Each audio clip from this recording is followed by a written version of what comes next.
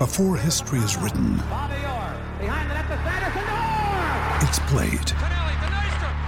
Before it's frozen in time, it's fought one shift at a time. Before it's etched in silver, it's carved in ice. What happens next will last forever. The Stanley Cup Final on ABC and ESPN Plus begins Saturday. With threats to our nation waiting around every corner, adaptability is more important than ever. When conditions change without notice, quick strategic thinking is crucial. And with obstacles consistently impending, determination is essential in overcoming them. It's this willingness, decisiveness, and resilience that sets Marines apart. With our fighting spirit, we don't just fight battles, we win them. Marines are the constant our nation counts on to fight the unknown. And through adaptable problem solving, we do just that. Learn more at marines.com.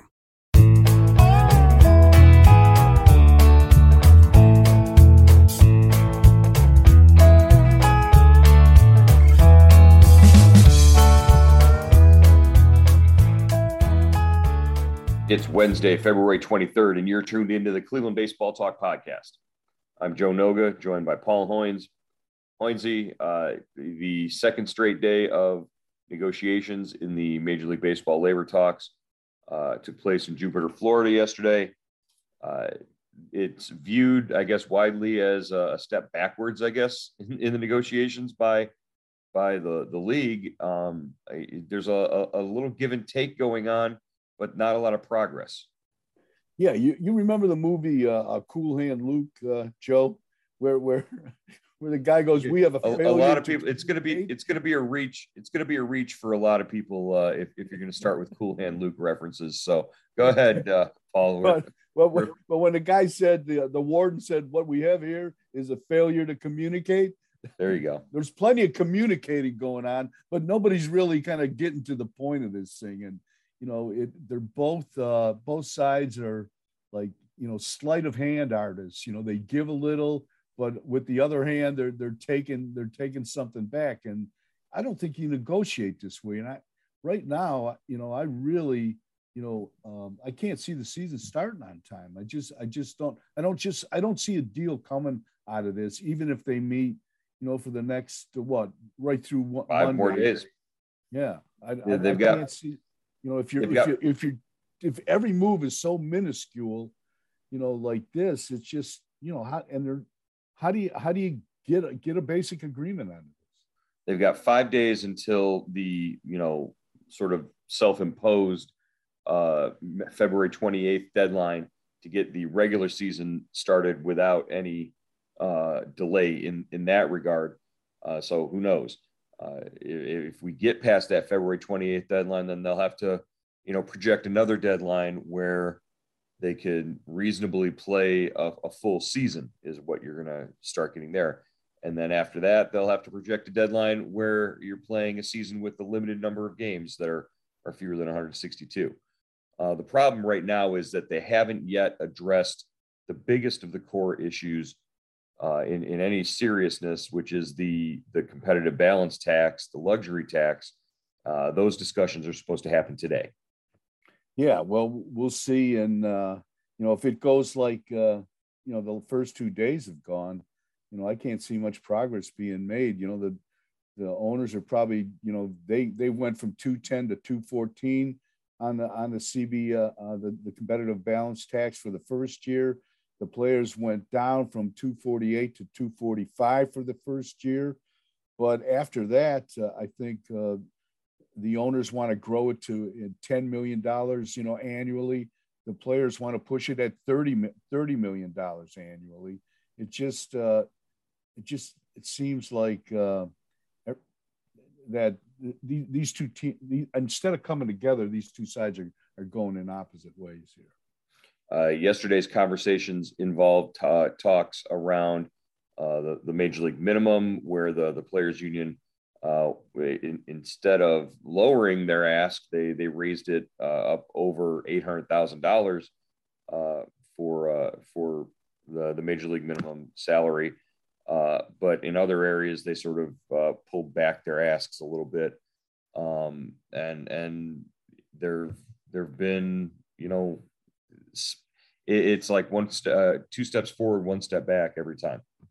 Yeah, they kind of they lowered the Super 2 percentage from 80% of those players to 75%, and they dropped they want the top 8 picks involved in the draft lottery instead of 8. From 8 they dropped to 7.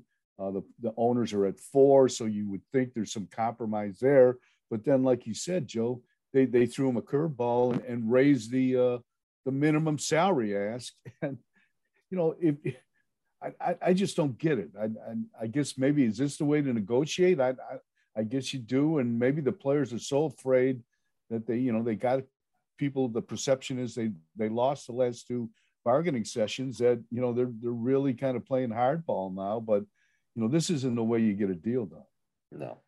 So we'll see how the negotiations turn out after today's session. The pressure is really starting to mount, and I don't even really. I guess I'm saying that because I hope the pressure is starting to mount, but I don't know that the pressure is starting to mount because I don't know that either side views that February 28th deadline as something that they really can't go past. I just don't really think that. Yeah, I think that's a good point, Joe. I think there's still some wiggle room. They've got the 162 game schedule is played in 186 days. So, there's still probably some wiggle room there if they don't get a deal done by Monday to play a full season. But, you're just going to have to eliminate some off days. And maybe God knows who they're going to schedule a doubleheader. Who knows? No, please. And so we keep around the 7-inning doubleheaders. If that's the case, that would be the worst thing possible. All right, let's move on.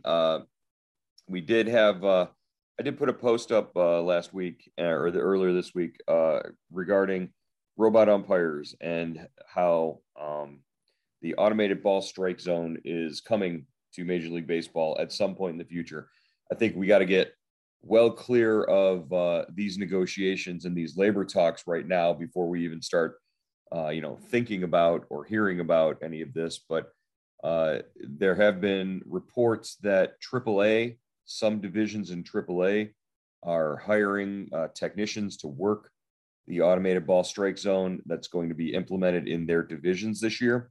So, if we're talking about the robot umpires being one level away from Major League Baseball, I think that's a pretty clear indication of where things are going.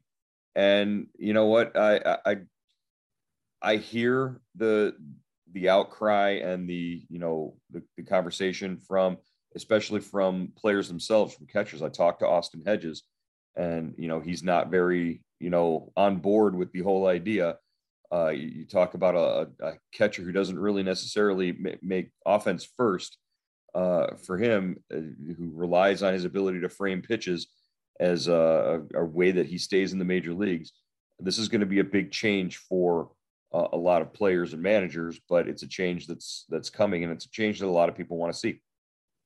Yeah, fans have been crying for this for a long time, Joe. The technology is available. Obviously, they tried it in some independent leagues, the Atlantic League. So they've got some MLB has data on this. I don't think it's going to be an adjustment. You're not going to, what the strike zone is going to be called, kind of up and down instead of sideways, right? I mean, here's the thing, that 1 inch off the plate, you're not going to get that strike. Right. Side to side, that's going to be, that's non-negotiable. Inside, outside corners are going to be non-negotiable. It's going to be 17 inches. That's what the strike zone is. The real variation will be up and down. That's where a lot of the adjustment will have to be. But I guess the biggest thing, what we've heard from Terry Francona, what we've heard from some hitters, is their fear that the actual physical plate itself is in the strike zone. Is like if a ball comes from up top and drops down, it can actually hit the plate. It can actually, and curveballs and breaking pitchers that can throw, just like ridiculously funny stuff. are going to figure out a way to game the system and have pitches that normally a batter would just, spit on and say, forget about it. Those are going to be called strikes by a computer. And that's where the adjustment is really going to have to take place.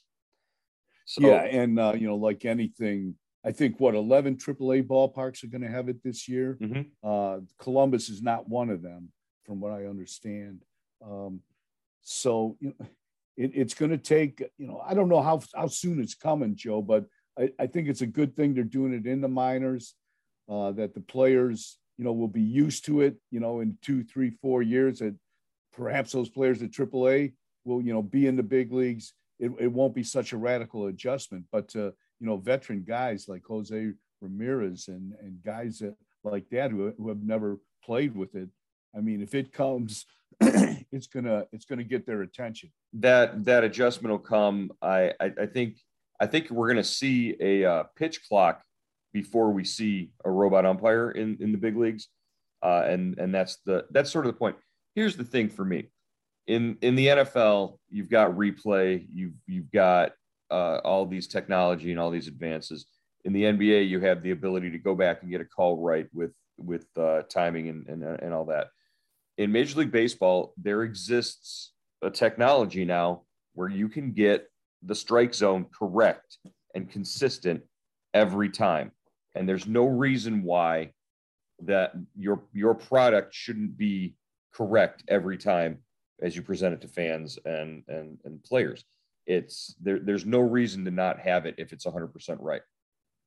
Yeah. And, it takes some getting used to. We saw the replay, the play on the base is the stolen base, the guy bouncing off a bag for a second, getting tagged out.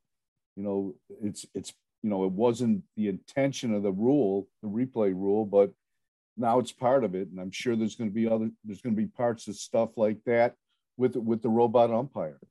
But more than that, you go back to that's presupposing, we can't even think of a time or a situation right now that didn't have replay. Replay has become such a part of the game now that they're used to it. And back before, when replay was coming to the game, people were outraged, and it was, it's such a terrible travesty that you're changing the game this way. Can you imagine? Can you remember a time when replay didn't serve a big part of the game, or at least one that you don't necessarily even sort of feel anymore, Yeah, no, I mean, I like replay. I think the game needs it. It saves umpires, and it gets more calls right than it gets wrong. I mean, you want the games to be played fairly, and to teams that deserve to win should win if it comes down to one call. Well, we sort of posed this question to our Subtext subscribers. Again, throw a plug in here for Subtext as we're getting ready for the Guardians season. Guardians Subtext on Cleveland.com. Cleveland.com/subtext to sign up, or if you want to, 216-298-4346, send a text message to that number, and we will get you signed up, and you can text back and forth with myself and Hoynesy, get breaking news and insight and analysis on what's going on every day. One of the things that we did after I posted that story about robot umpires was we went in and we asked our subtexters what they thought about it. And they did not, Hoynesy, they did not hold back. They were quite vocal about, wanting to not see robot umpires automated strike zone in Major League Baseball. Here's a texter who says, it's worth experimenting. If it fails, baseball can move along. One thing you always hear from players, coaches, managers is that they want the strike zone to be consistent above all else. A computerized strike zone should be consistent. It's a pretty even-handed take. And then the next one says just, 2 words, absolutely not, was the response from this this subtexter who says, Eric, he doesn't want to see it. There's another response from a subtexter. Yes, or make the umps call the same strike zone. And the strike zone should be top of the knees to the lettering across the chest, not the belt. If you call more strikes, the batters will swing earlier and in the count, or earlier in the count, and the game will be faster. And I guess this is sort of one of the things that a consistent strike zone is going to give you. The pitchers are going to have to throw more strikes. Pitchers are going to have to throw balls in the strike zone, and batters are going to know that, and the offense is going to go up. Yeah, that's a great point, Joe. And you force pitchers into the strike zone, and that'll force more contact, you hope, and will put more base runners, more action into the game, which everybody seems to want. Well, yeah, because the only other weapon that pitchers would have would be to throw harder, and they can't throw much harder than what they're throwing right now. So it's physically not possible. Texter from the Columbus area code says, "Bring it on, Hoynesy. I'm sick of blown calls." Here's another one from the 440 area code. "I'm in favor of it. There's too much variation from umpire to umpire." And I guess that's what one of the things you're going to rob the game of, I guess, is the sort of the tragedy of an Angel Hernandez strike zone versus the other umpires who are really good. The only reason Angel Hernandez is because that his strike zone is inconsistent and awful. That's the only reason an umpire's name. So I guess that makes sense. The guys who have the really good strike zones, you never hear about that. You never hear their names talked about. Yeah, and your story really, highlighted just how good major league umpires, the majority of them are, how close they do to getting 94%? 94% of balls in the zone. I mean, if you're only missing 4 pitches out of 100 in the zone for a game, I mean, that's pretty good.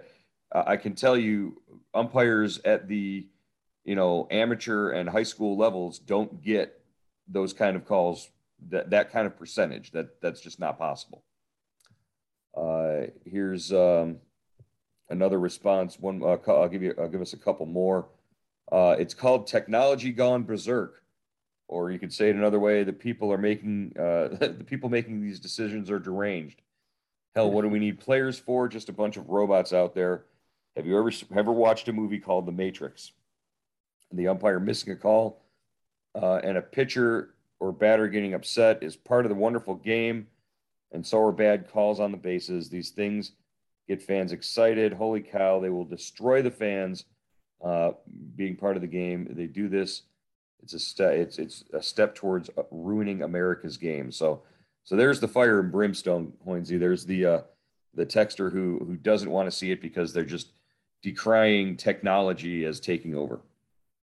Well, they've taken the umpire arguments out of the game already. Replay heads, Joe. So you really don't see many umpires ejected anymore. In your story, Ernie Clement, in the Arizona Fall League or wherever he was playing, he said there were still players getting kicked out arguing about the robot strike zone. I remember a couple of years back, I wrote a story about the first guy who got kicked out of an Arizona Fall League game for arguing the automated strike zone.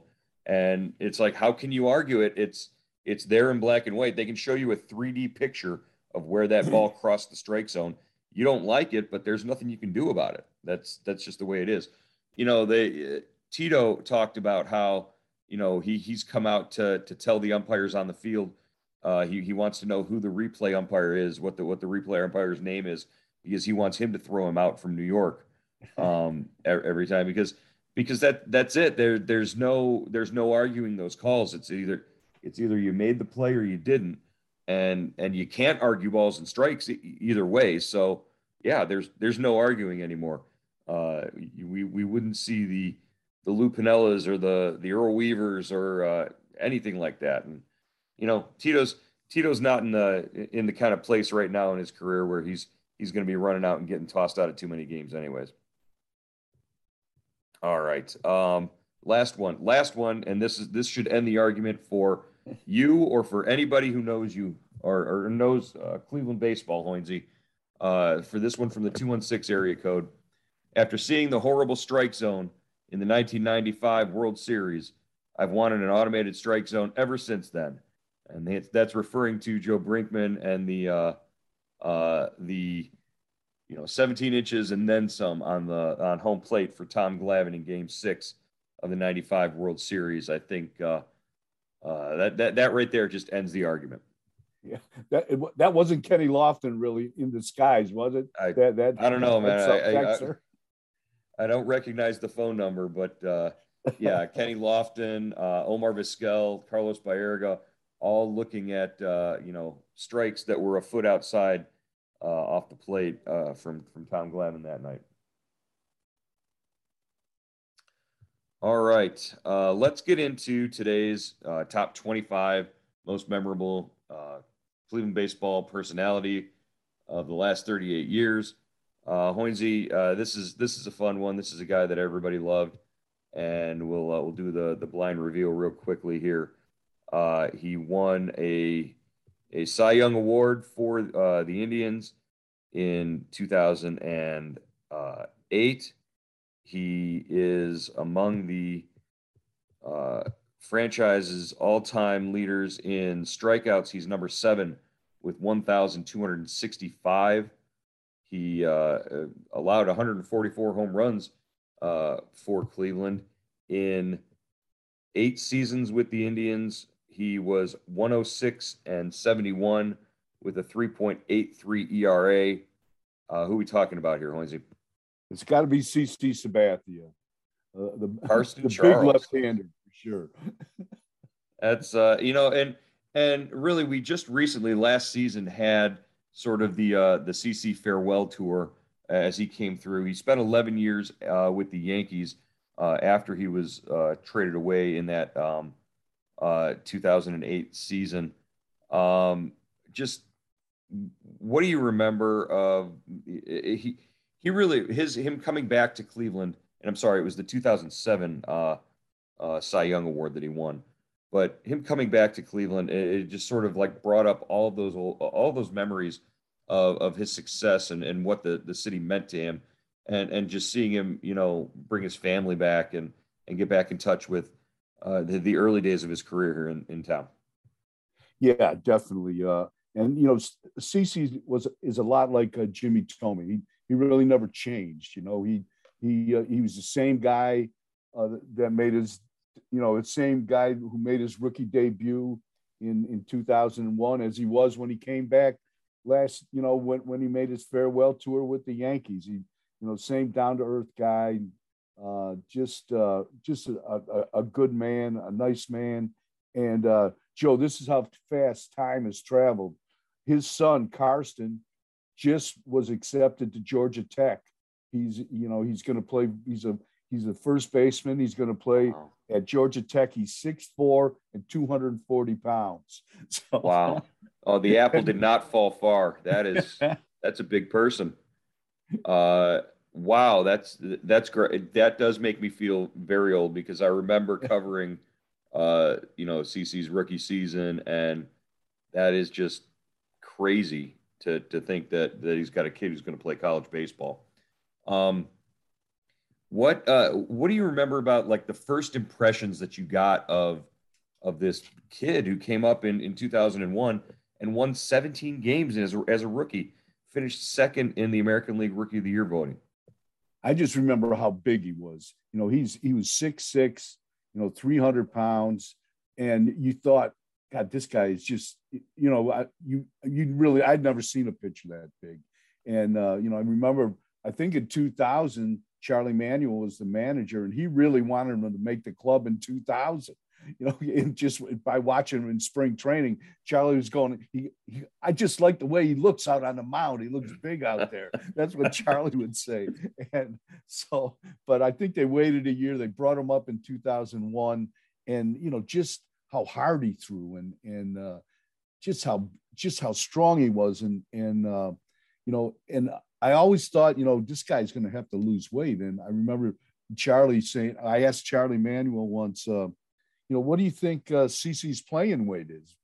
Ideal playing weight is? He goes, I'm not sure what his ideal playing weight is, but I'm pretty sure it's not 300 pounds. But that's what he pitched at his whole career. And you know, he won 251 games. And, you know, he's a borderline Hall of Famer.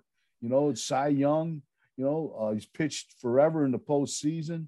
So, you know, he was just that big a guy. And I remember talking to one of the Indians' strength coaches, Tim Maxey, and he said, this is just the way he is. He's built like an offensive tackle. And, you know, we don't want to change him. You know, he's just that's his body size, and that helps him be the pitcher he is.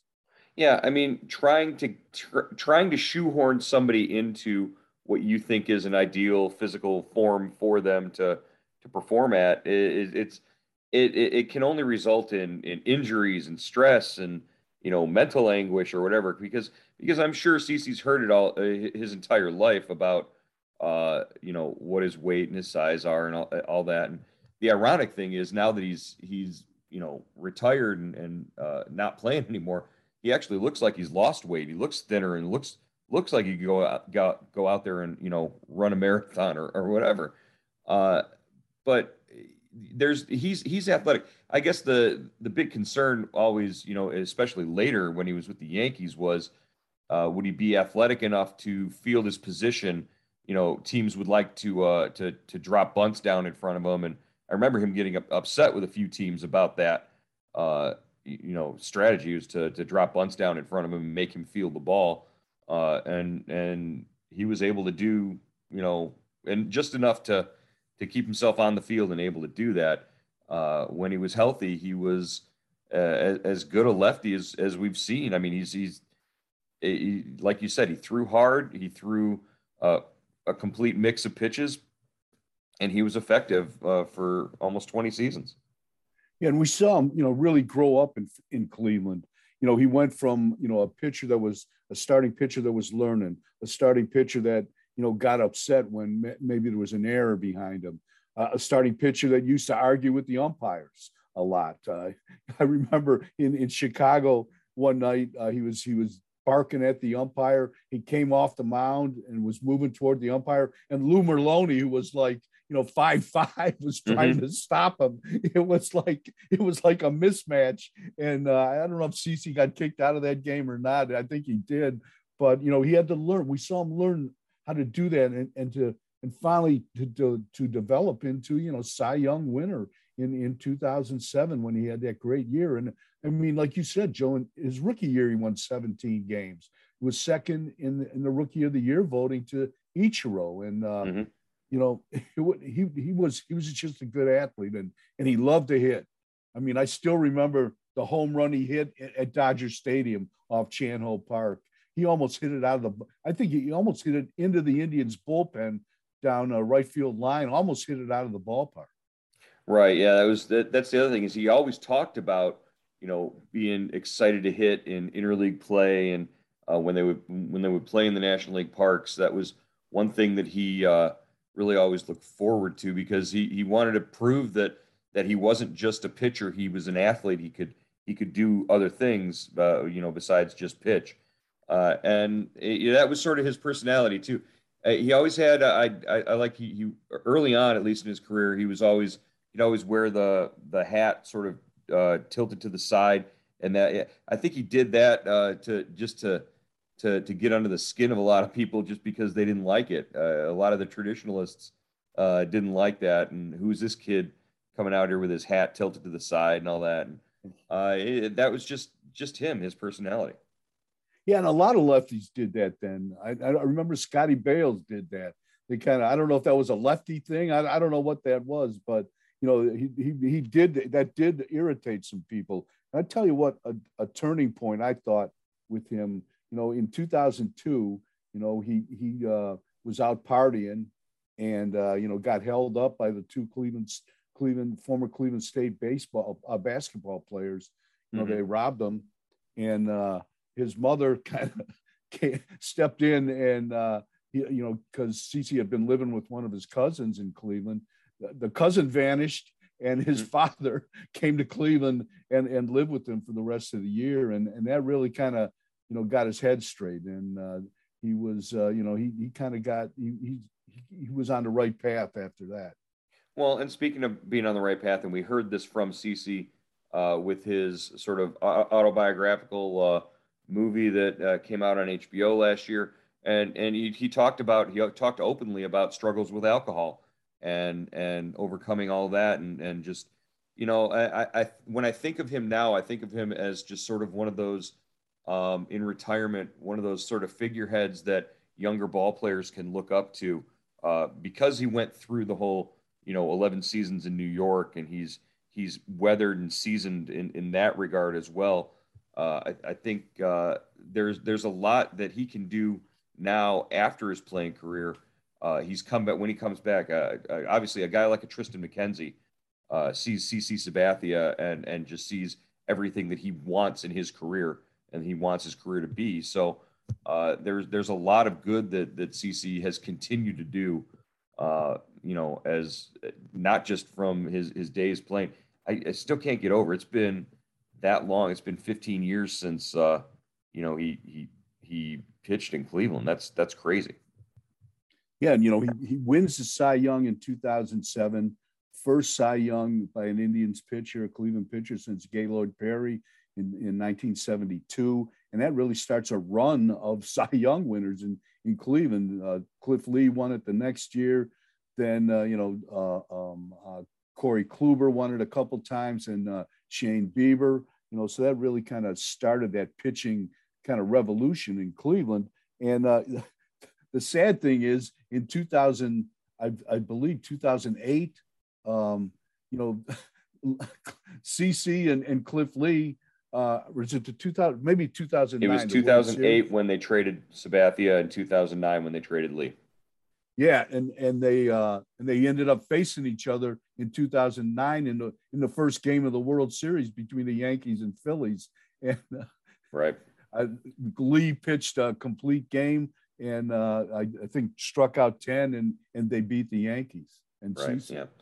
So yeah, I mean his story is one of success for Cleveland, and that's how the Indians operated back then, still kind of operate today. Building your pitching staff through the draft, and having these picks come through and produce for you the way that CC did.